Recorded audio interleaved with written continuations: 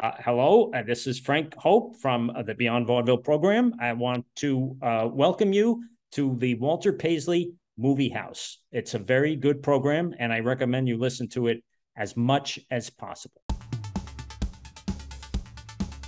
Welcome to the Walter Paisley Movie House, where we celebrate the little engines that could not. Coming to you from Nilbog Manor Studios, our music is by Jonathan Harmon, and I am your host, Dylan Rory. Today we get into part 2 with Amelia Kinkade. We talk more about her work with animals, we get into a little bit more Night of the Demons lore, and talk fandom overall. She's an interesting person, and we had a pretty good time talking. Hope you enjoy it. But that book, I wanted to do it. Mm-hmm. So that book, I went with a smaller publishing house because they would do it and no one else would. And they make big, slick little books. It's called New World Library. They got a heavy hitters now there because we can say what we want to say, not what the big publishing houses want us to say. But I have other books that I self-published because I am also an artist and an illustrator and a painter and a cartoonist. And I know what my characters look like. And the publishing houses were telling me, oh, the children's book, this industry is so much harder than the other one. And it is. I never cracked it. That's the winged one? Yes, sir. That's right. Mm-hmm. And I know what they look like. I dream about them. They come and show up in my dreams, walking and talking in 3D, Technicolor, rhyming in iambic pentameter. They're real. I couldn't give that away and let somebody else try to draw them. Yeah. They won't let you do that. They won't let you write and illustrate a novel. Sometimes a hugely successful artist might be able to write the words in a picture book, but not a novel. I mean, this is not a picture book. This is a fantasy novel. This is like a Harry Potter kind of thing. That's the Aurora's... Wait, what is it? Aurora's Secret? That one? That one, the Aurora's Secret is just the opposite. Oh, okay. It's about it's a true story about a murder case I worked on with Scotland Yard because the dog witnessed the murder. And it got dismissed as suicide. And I had the opportunity to tune into the dog and discovered that it was not a suicide. And that was the seed of what that whole crime novel is. It's not my greatest work, you know. Sometimes you'll be able to watch artists have evolutions, different moods, different phases. And I was in a particular phase. I'd still love to see it on the screen somehow. Mm-hmm. I'd still love to see the wing one, and it could still happen, get picked up and animated.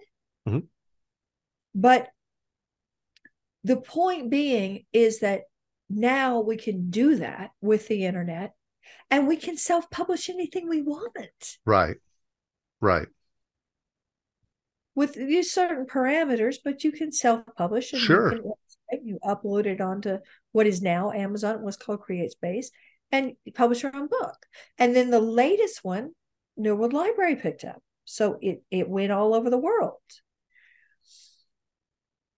But the point of it is when you're passionate about something as an artist, I didn't care what I was getting paid. I didn't care if I was getting paid. I had something to say. Right. I had something to say. Mm-hmm. And it's in defense of innocence and beauty and harmony and these animals that don't deserve to be treated the way we're treating them, as if they cannot think and feel, as if they're not as conscious and intelligent as we are, as if they're not as emotional, when a lot of the time they're more intelligent and they're more emotional. So I'm defending a certain point of view. That's what artists have to do. And then you don't worry about the outer, you don't know what's going to happen. You don't know how much money you're going to get paid, or if it's going to be a success, or if people are going to like it. That has nothing to do with being an artist. That's the opposite of everything the artist's soul is. And we have to be really stubborn. I think art is taking a chance. Every time you do anything artistic, you're taking a chance. Where it goes, where it lies, who hears it, how they hear it, that comes down to the cosmos, really, more than anything else. It's shocking, and I can never begin to second guess Yeah, what's going to happen. I yeah, would have thought the wing one would have been the sensation. It's the masterpiece of everything I've ever written, and no one's ever even seen it. Well, I thought, oh, Aurora's Secret. Oh, it's going to be somebody's going to pick this up, and make a movie out of it. Ridley Scott's going to find it. Hey, oh, sure, and that hasn't hit yet. right. Doesn't mean that it won't. And now, because of the internet and our global reach, two of my books are bestsellers in South Korea. I've never even been to South Korea. Right. I can't wait to go to South Korea. You want to talk about a renaissance in television and dance and Oh, music. yeah. It's phenomenal. Yeah. But they're coming out with this most beautiful filmmaking I've ever seen. Yeah, absolutely. Normal television. And some of the things I've done have picked up in Germany. Like, they're on fire for these. You can't predict it, and it's not your job to predict. Yeah. Your job is to create what you're passionate about, yeah, and what's important to you, and what makes you laugh and makes you cry and moves you to tears, and also maybe makes you angry. And I think that's the last thing on earth I would ever dream in a million years is that Night of the Demons would be popular. Because we all agree we're getting paid less it was called affirmative action, and that's right. You're not even going to make minimum wage. And what? Here's 13 days where, or 21 days where I don't have to go work as a cocktail waitress or right. Whatever. You can glue all this stuff on my face, and whatever. It was a 4-week shoot, right? On the first one. Mine, I think it was 21. 21. Okay. 21 days. My fall time was 21. Sure. And they wouldn't put you in possession makeup and then shoot all your scenes in possession makeup. They'd put you in 6 hours of possession makeup, make you stand around and wait all night, maybe get your shot, because that's not how movies are made. And so maybe they don't get the whole house is dressed for a particular room. They're gonna film these scenes in this room, right? And if you're standing around with fangs that make your gums bleed and cut eyes, and so uncomfortable that you really are possessed by the time you get to your scene, and then the next day they want glamour makeup, right? The next night they want possession makeup. Then the next night they want glamour makeup. Wow. That's so hard. I mean, I was talking, as I mentioned, my girlfriend's a movie makeup artist, and we were talking about the I think it was Night of the Demons 2, where it was like a 7.5-hour set and then 20 hours of shooting of you in the makeup, 2 pairs of contacts. Well, I think that's the one where you had the tail, right? It's 27.5 hours. 27.5 hours total. That includes the application time, right? Yeah. That is obscene to me. That's where filmmakers should be smacked, as far as I'm concerned. That is just torture. I can't imagine what that was like for you. Well, of any of the Demons movies, that scene is the one I'm the most proud of. Because when I watch myself crawling out of that crematorium with 2 contacts in each eye, and I look like Kermit the Frog, glued to a teeter-totter, and when they stand that teeter-totter up, I'm going to have a 30-foot tail. Right. That this was so low budget. So Steve Johnson. That's a genius who just won an Oscar for Ghostbusters. Yep. He at that time was the best makeup artist in the world. This was the little boy wonder in Hollywood. He tied my tail with dental floss and was whipping the tail around. In a marionette with it. If you look at it, you don't see the dental floss. It's a terrifying scene. I can't recognize myself. That's one that I can't even watch it. I scare myself because it was so beautifully done. And Brian Trenchard Smith makes movies that are that beautifully done. Yeah.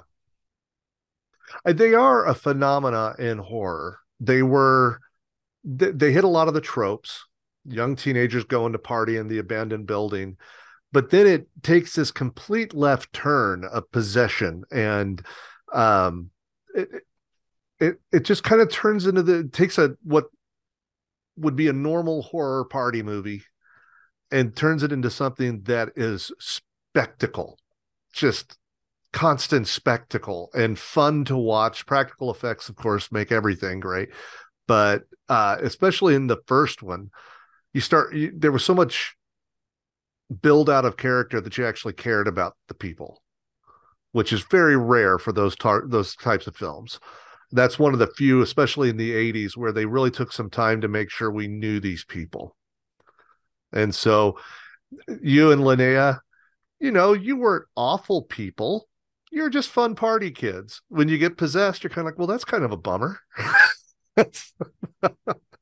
I didn't hate him. I didn't love him, but well, everybody had been making fun of Angela, but mm-hmm. they all want to go to her party anyway. Exactly. They're two-faced hypocrites. Yeah. How dare they all, they're going to talk crap about me behind my back, but they're going to come to my party. Right. So there's this element of justice in getting even. And one of the things I've heard said about Night of the Demons, I appreciate what you just said about the setup, because I've seen it done wrong. You see it done wrong a lot. You see it done wrong more than you see it done right. They'll introduce characters for a second that you don't like, you don't care about them, and then you've got to watch them get in trouble and get killed. Mm-hmm. That's not going to make your heart race. Not at all. You're not going to have an adrenaline reaction. Yeah. You have to care about that person. Even if you really don't like them, mm-hmm. you got to care enough about them. Like the Stooge character.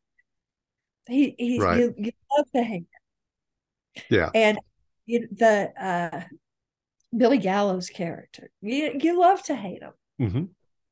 And Linnea, you hate the fact you're attracted to her. But you can't help but be. Sure. You can't help but be. Mm-hmm. So what I've heard is that all of the cast, all the players in this cast, everyone knew somebody like that in high school. Yeah. At least maybe 2 or 3 of those people, you knew somebody that was acting like Phil Tanzini. You knew somebody that was acting like Kathy Podwell. And good wins out over evil in the end. It has a beautiful moral quality to it. Yeah. Because the 2 that get away are the 2 that deserve to get away, or you're rooting for them. Especially Alvin Alexis, first African-American man to ever survive in a horror movie. And now when I do these conventions, I not only see men coming as him, I see women coming as him. I've seen women cross-dressing. The cult following for these movies is so incredibly mind-blowing. Well, your resume alone, the 3 Night of the Demons films, Roadhouse, Breakin' 2, you were on Misfits of Science for an episode, Girls Just Want to Have Fun, Fast Forward, the Poitier film. These are cult films, and it's not just a handful that you're in. Body Rock, you are in films that have a huge cult following, TV shows that have a huge cult following. And that, for a cult movie podcast, that makes you pretty high echelon Hall of Famer to me. That it's incredible. And as you talked about, the fans that you see coming in with tattoos of you on their body, I can't imagine how surreal that is. What was it like the first time you saw that?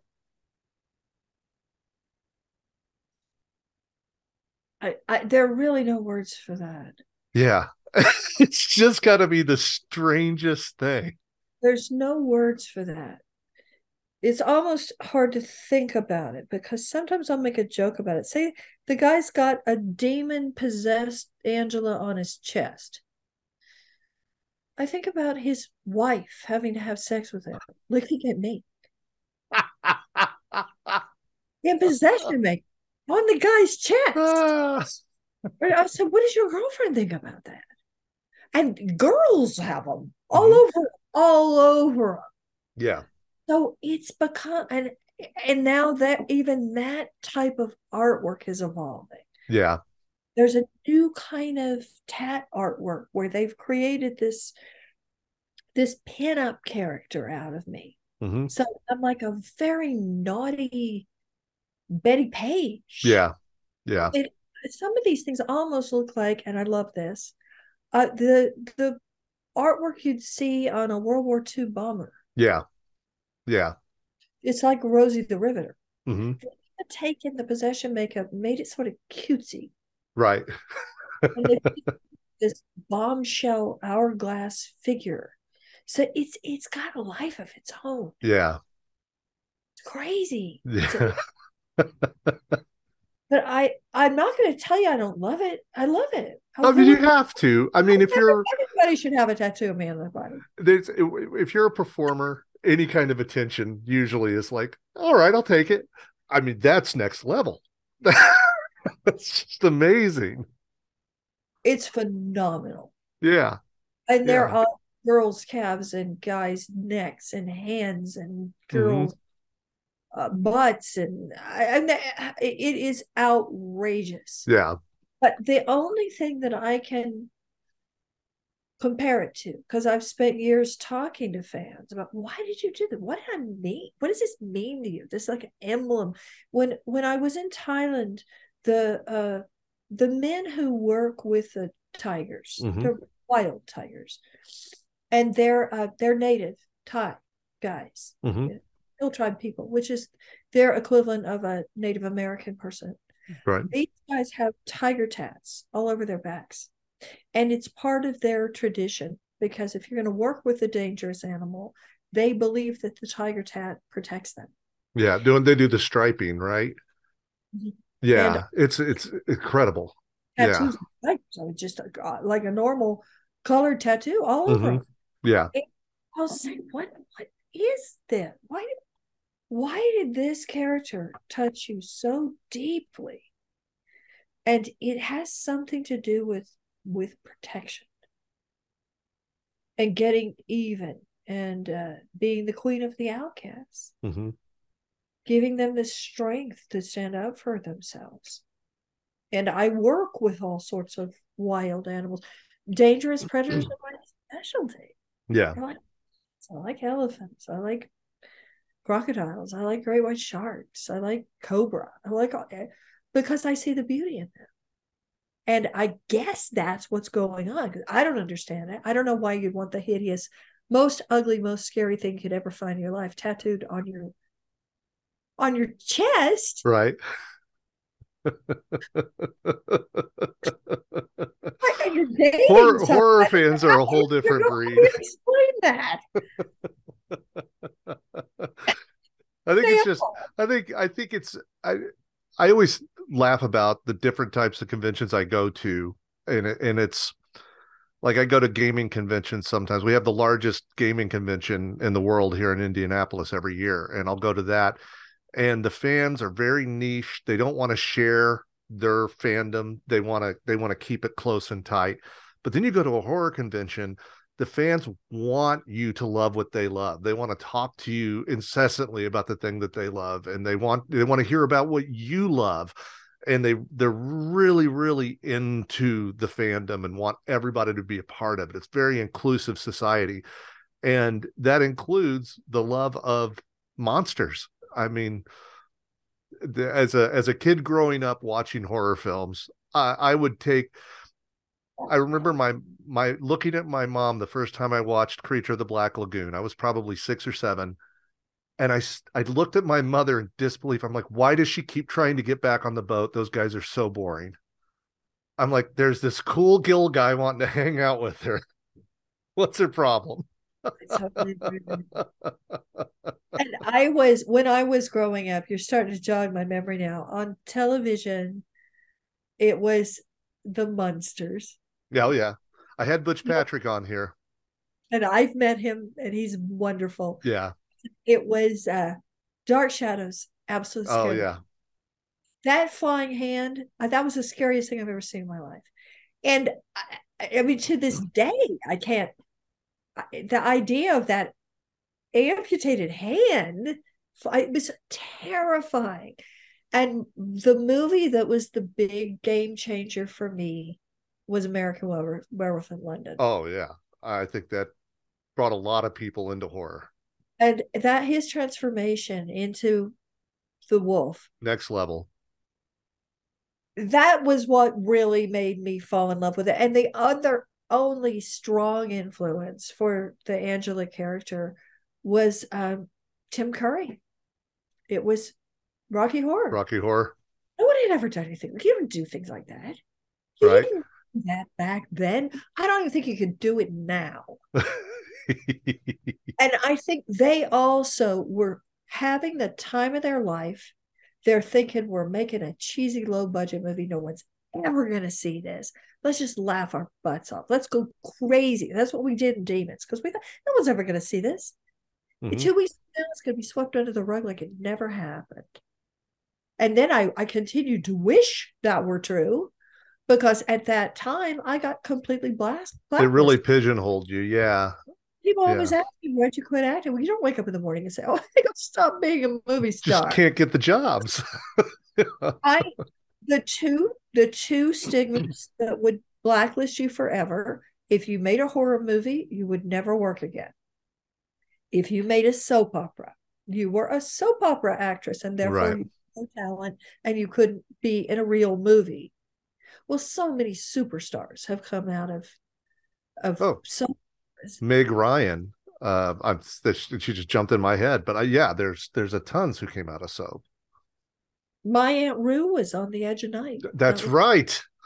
Absolutely. She was on The Edge of Night. And then she'd go off and do theater for free. She did summer stock the entire career. After she won her Emmy, she'd go off and do summer stock. And that's where you're just doing play after play after play. I'm going to go do Love Letters with Hume Cronin this weekend. So, you can see that going on. People just, you take on those jobs. I'm going to go do, Gypsy for 4 weeks in Antioch. I'll be back. Exactly. But that's the real deal. You do it because you love it. You don't care, right? Or even if you get paid. Yeah. It's an honor to be able to play those characters or dance those characters. Mm-hmm. Well, do you mind if I kind of go through here and ask you about some of the people you worked with? I may not be able to answer Absolutely, I'm sure. But if I can, I will. Well, of course, we talked a little bit about Breaking 2. What about Sam Furstenberg? What was he like as a director? I don't even know what film that was. That was Breaking 2. I didn't work with him. I worked with a choreographer. I figured. Okay. I was just curious. In those, a lot of times in those movies, as you know, those where you've got huge dance numbers and things, the director's like, I want it framed like this. Get it done. Get out of the way. Or the choreographer calls it. Mm-hmm. The choreographer calls how they need this dance number shot. Mm-hmm. And I never even saw the directors. Wow. That's probably the same with Sidney Poitier then too, I'm guessing. He's a lovely man. Yeah. Were you able to interact with him then on Fast Forward? No, because I was just one of the dancers. Right. But he was kind to us. He's a lovely man. Yeah. That's great. Well, of course, I got to ask about Ben Gazzara. You had scenes with him. He is possibly one of the greatest character actors of his generation and a great leading man as well, which is hard to find somebody who can carry two different roles like that. What was he like? Kind, handsome, charismatic. Actually, I do have a Sidney Poitier story. It just occurred to me. Oh, very great. Very nice. And the dancers were all gay guys, and we would just cut up. Mm-hmm. So we would be making sarcastic comments and making each other laugh. in between all of the dance numbers because you don't have anything else to do. And there was some stupid reason that Sidney Poitier came out and started trying to dance. He's a genius actor, but he's not much of a dancer. One of the gay guys standing next to me turns to me, whispers in my ear, and he says, "Well, that just completely blew the whole image of my making that." It blew my idea. Sidney Poitier made a fool out of himself. Well, I can't act like that, much less direct a film. So here we go. Well, I have to ask, of course, about the Golden Girls. So every Saturday night growing up, I would drive down to visit my friends near Louisville. We'd watch the Golden Girls, and then we'd go see Rocky Horror. It was a Saturday night tradition, and I love the Golden Girls. I have so much Golden Girls ephemera in my house.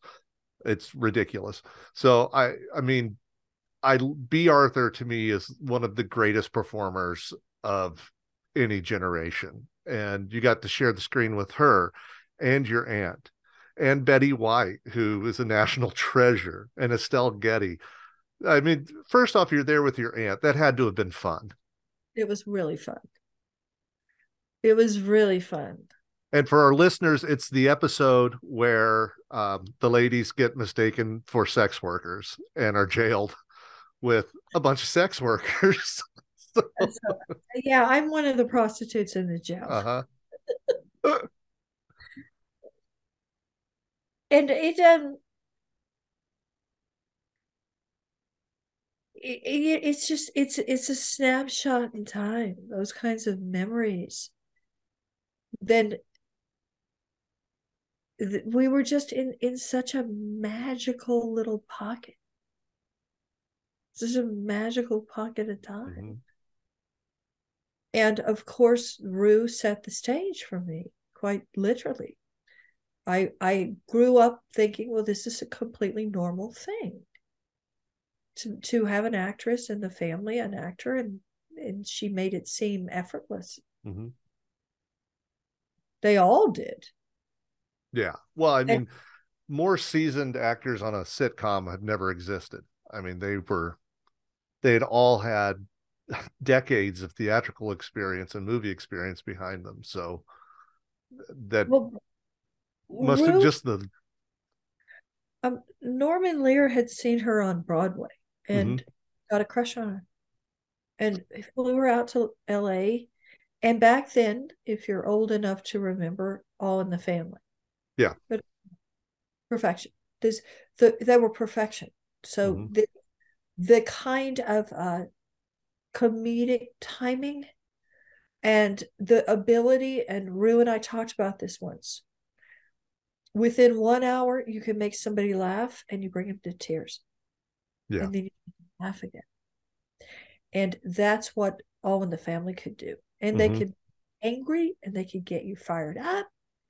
And the episode that made Rue's career, that started her career, was called The Swingers. If you don't know this... Oh, I know this episode. It's a great episode. It's a fantastic episode.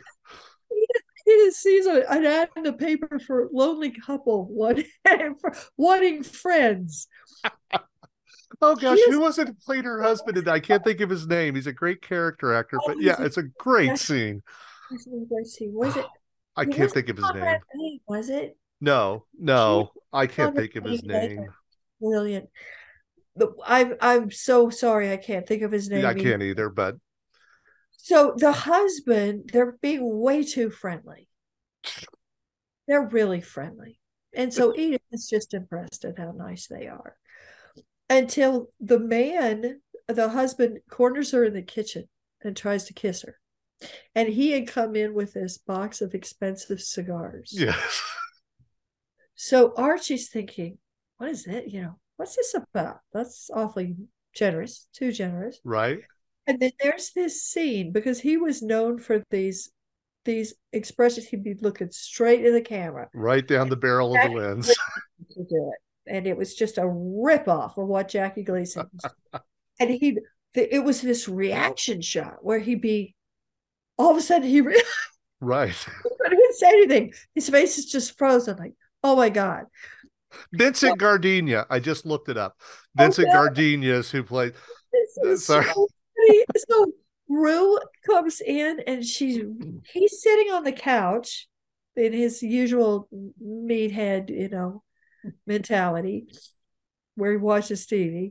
And she reaches down and hugs him. So she's just got her lips right next to his ear, and he realizes that she's hitting on him. Yeah. And that's the reaction shot where he realizes it. And from there, she took off. Yeah. But it helped me, I think, with the acting. I don't want to say I never took it very seriously, but the truth of it is I never took it seriously.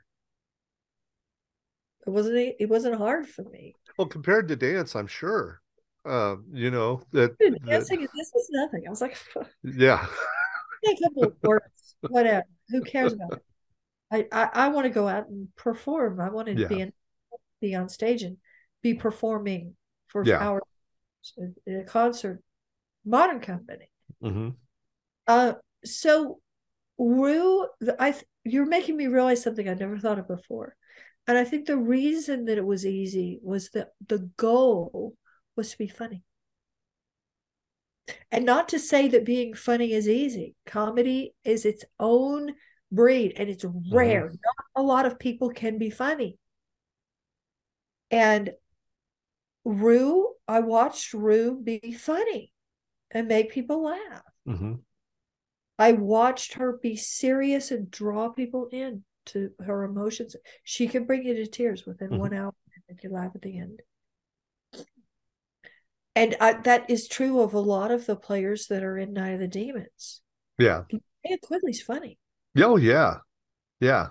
He's really funny in real life. And being funny and also being scary. You can't just go, that's right. scary. Right. No, the first time you see Linnea drop and she's got that possession makeup on, she's terrifying. Absolutely. And those are two of the hardest things. A comedy and real horror. Being Anthony Hopkins, who wants to eat your liver with a nice glass of Chianti. He's terrifying. Yeah. And for some reason, the audience falls in love with the villain. They're cheering on the villain. Like, don't catch him. I want you to go eat somebody else's liver. Right. For him, it's madness.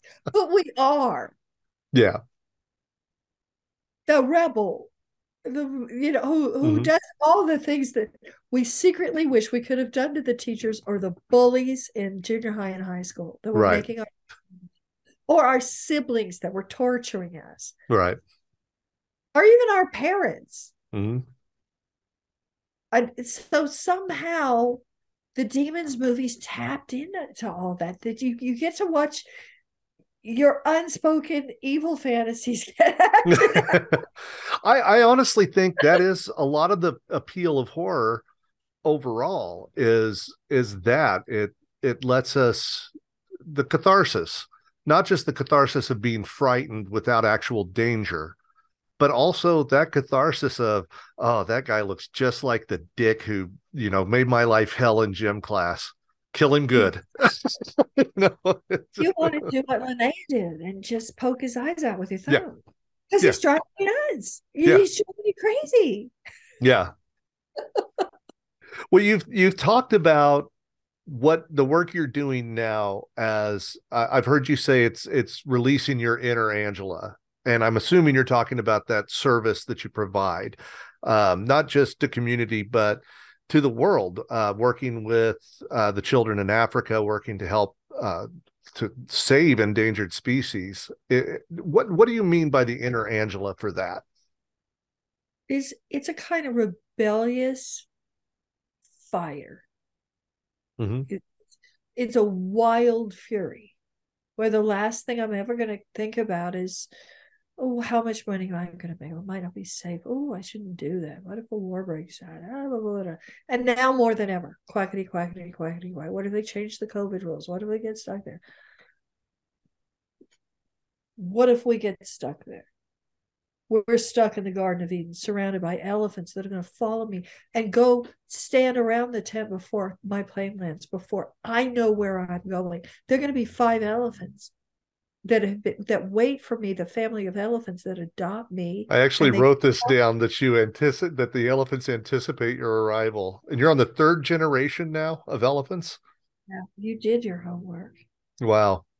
And those lions, those cheetah, those leopards, those giraffe, those warthogs, the puku and kudu and hippos and buffalo and crown cranes and every kind of bird and all sorts of exotic reptiles. And I think that, and I don't know what Angela represents for everybody else, but there's kind of a real, damn you, I'm going to do it my way. Mm-hmm. The more you tell me no, the more encouraged I'm going to be, because I am not listening to anybody else. Yeah. Somebody says to me, I need you. I want you to do this for my penguins. We're going to kill this tiger. So no, you're not. You're going to kill that tiger over my dead body. I don't care who you are. The biggest tiger conservationist in the world, the most famous tiger conservationist. He attacked you. I asked the tiger what happened. He said he deserved it. He had it coming. So I'm on the phone with him. John Vardy's in ICU. He's wrapped up like a mummy. He's in a full body cast. He calls me, doesn't know me from Adam, wants me to tune into the tiger. And I said, you will kill that tiger over my dead body. And I'm going to be on a plane. And you're not going to, you touch a hair on his head, I will kill you with my bare hands. And so there's something that's so, it's defending beauty. It's defending these creatures that deserve to be defended. They didn't do anything wrong. We have no right to go chop a lion's head off and fly home and hang it over our pool table. It's the strangest thing I could imagine doing. I don't understand the mentality behind that at all. It's so bizarre to me.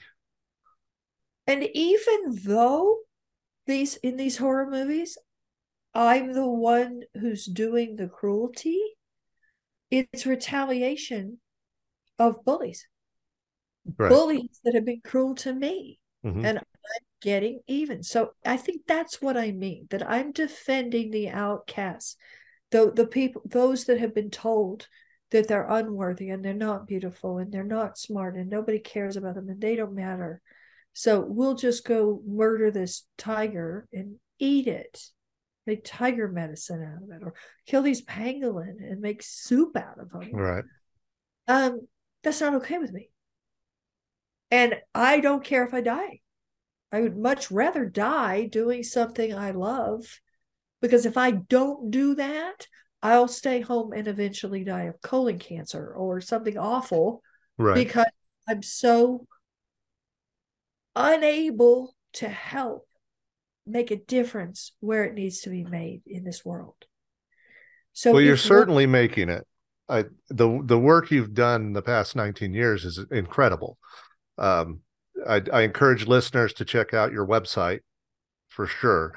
It's a great resource. You lead safaris as well, which is, and it's open this year. Just so cool. Yeah, I mentioned it in the intro, and I'll make sure I get links to all of this when I post this. But I mean, just the pictures alone of you working with, there's a picture of you with a tiger, a picture with elephants. I mean, it's just incredible. Of course, with horses, I grew up on a horse farm. It wasn't huge. At the most we had, I think, we raised Arabians. We had 8 total when we had the highest number of them. And they are such intelligent creatures. And and I know you tap into that. The energy of a horse, especially, even more so than a dog. And I've had hundreds of dogs in my life, but horse energy is so easy to feel so long as you keep yourself open to it. And when you're in there cleaning a stall with a 1,200-pound animal next to you, you're going to pay attention. and know if it's getting annoyed, you're okay. I'm going to get out of your way because I will lose this fight. So, and I think the fact that you've been doing this for so long and have been able to tap into that with a variety of animals is amazing. Well, thank you. So that now I'm teaching online courses, and they're mainly for normal domestic animals. People say, well, the vet doesn't know what's wrong with my dog, or my cat's acting strange or grieving, or they seem to have allergy problems, or they're not getting along with the other cat, or the person's about to lose their animal, they're about to cross over, and they're just devastated. And all sorts of behavior problems, health problems, medical problems. And my job is to see the animal's point of view. And I teach people to see the animal's point of view. With the big ones, people, aren't you scared? Well, of course I'm not scared. How am I going to look into the eyes of a lion and be scared? I may burst into tears because I feel like my heart's going to explode into a million pieces. To be able to see, just to be in the presence of such beauty. And you feel that with the horses. They're so healing. And these animals are our connection to nature and wellness and our soul and spirit and creator and her creations, her creations, because our soul is created by the same creator who created them. We're tapping into our spirituality by entering a dimension where there's so much love and compassion that you want to see through their eyes. And the horror community in particular is the most loving community. Watch a horror movie with a bunch of horror fans where an animal gets killed. We lose our fucking minds. Don't kill the dog. That's right. Kill the owner. That's right. Because some part of horror movie fans, we're connected to the victim, and we want to defend the victim. Yeah. And that's what Angela does. So I defend also go after the ones that are even going to hurt the other girls, molest the other girls. Right. So I teach people how to tap into this deep soul level where they access their own spiritual and supposedly extrasensory. It's part of our body. It's a part of our mind. It's a part of our physiology, that we all have intuition. We all are able to learn how to do this, to silence your own mind, your own emotions, get into the great love that you have for these animals, and learn how to listen. So the safaris, there's a very high-end, glamorous, luxurious one. And then there's a cheaper one that's the cool, groovy backpackers one. They both involve where the elephants walk through the lobby. On my site, you'll see all the online training on the store page. They're cheap, quick little things like how to listen to your dog, how to connect with an animal in heaven, how to find a missing dog, how to listen to your cat, how to find out if they're in pain, any kind of, what are they thinking, what are they feeling, how do I learn how to access this soul level inside of myself so I can hear that. Right. Well, books are all over Amazon. People can find it. Thank you so much for your time. You've just been wonderful. You're a delight to talk to. And like I say, I mean, you as far as cult cred goes, you're in the Hall of Fame. So far as what you've been in is just incredible to me. You've been sensational. Oh, thank you. Thank you for that donation. That absolutely. You did your homework like nobody's business. No, thank you. You didn't ask me what everyone does. What did that makeup feel like? I try not to ask questions you've answered 100 times because I figure somebody can go listen to that. Like shit is what it felt like. Thank you. Have a great evening. Bye-bye. There you go, Amelia Kinkade, Angela from Night of the Demons. Man, she's been in so much. If you have not seen Breaking 2, Electric Boogaloo, go watch it. It's just amazing. Hey, get out in the world, have fun. Be careful though. COVID is rampant again. I've been very lucky not to catch it, while a lot of my friends at the same events have. Mask up, get vaccinated. Jesus, I want this thing to go away, but it never is going to. So let's just be careful out there. But while you are out there, remember your servers, because they're risking a lot being out there breathing in our steam. And take care of them. Tip them well, because at the Walter Paisley Movie House, we do not piss on hospitality. Bye, guys.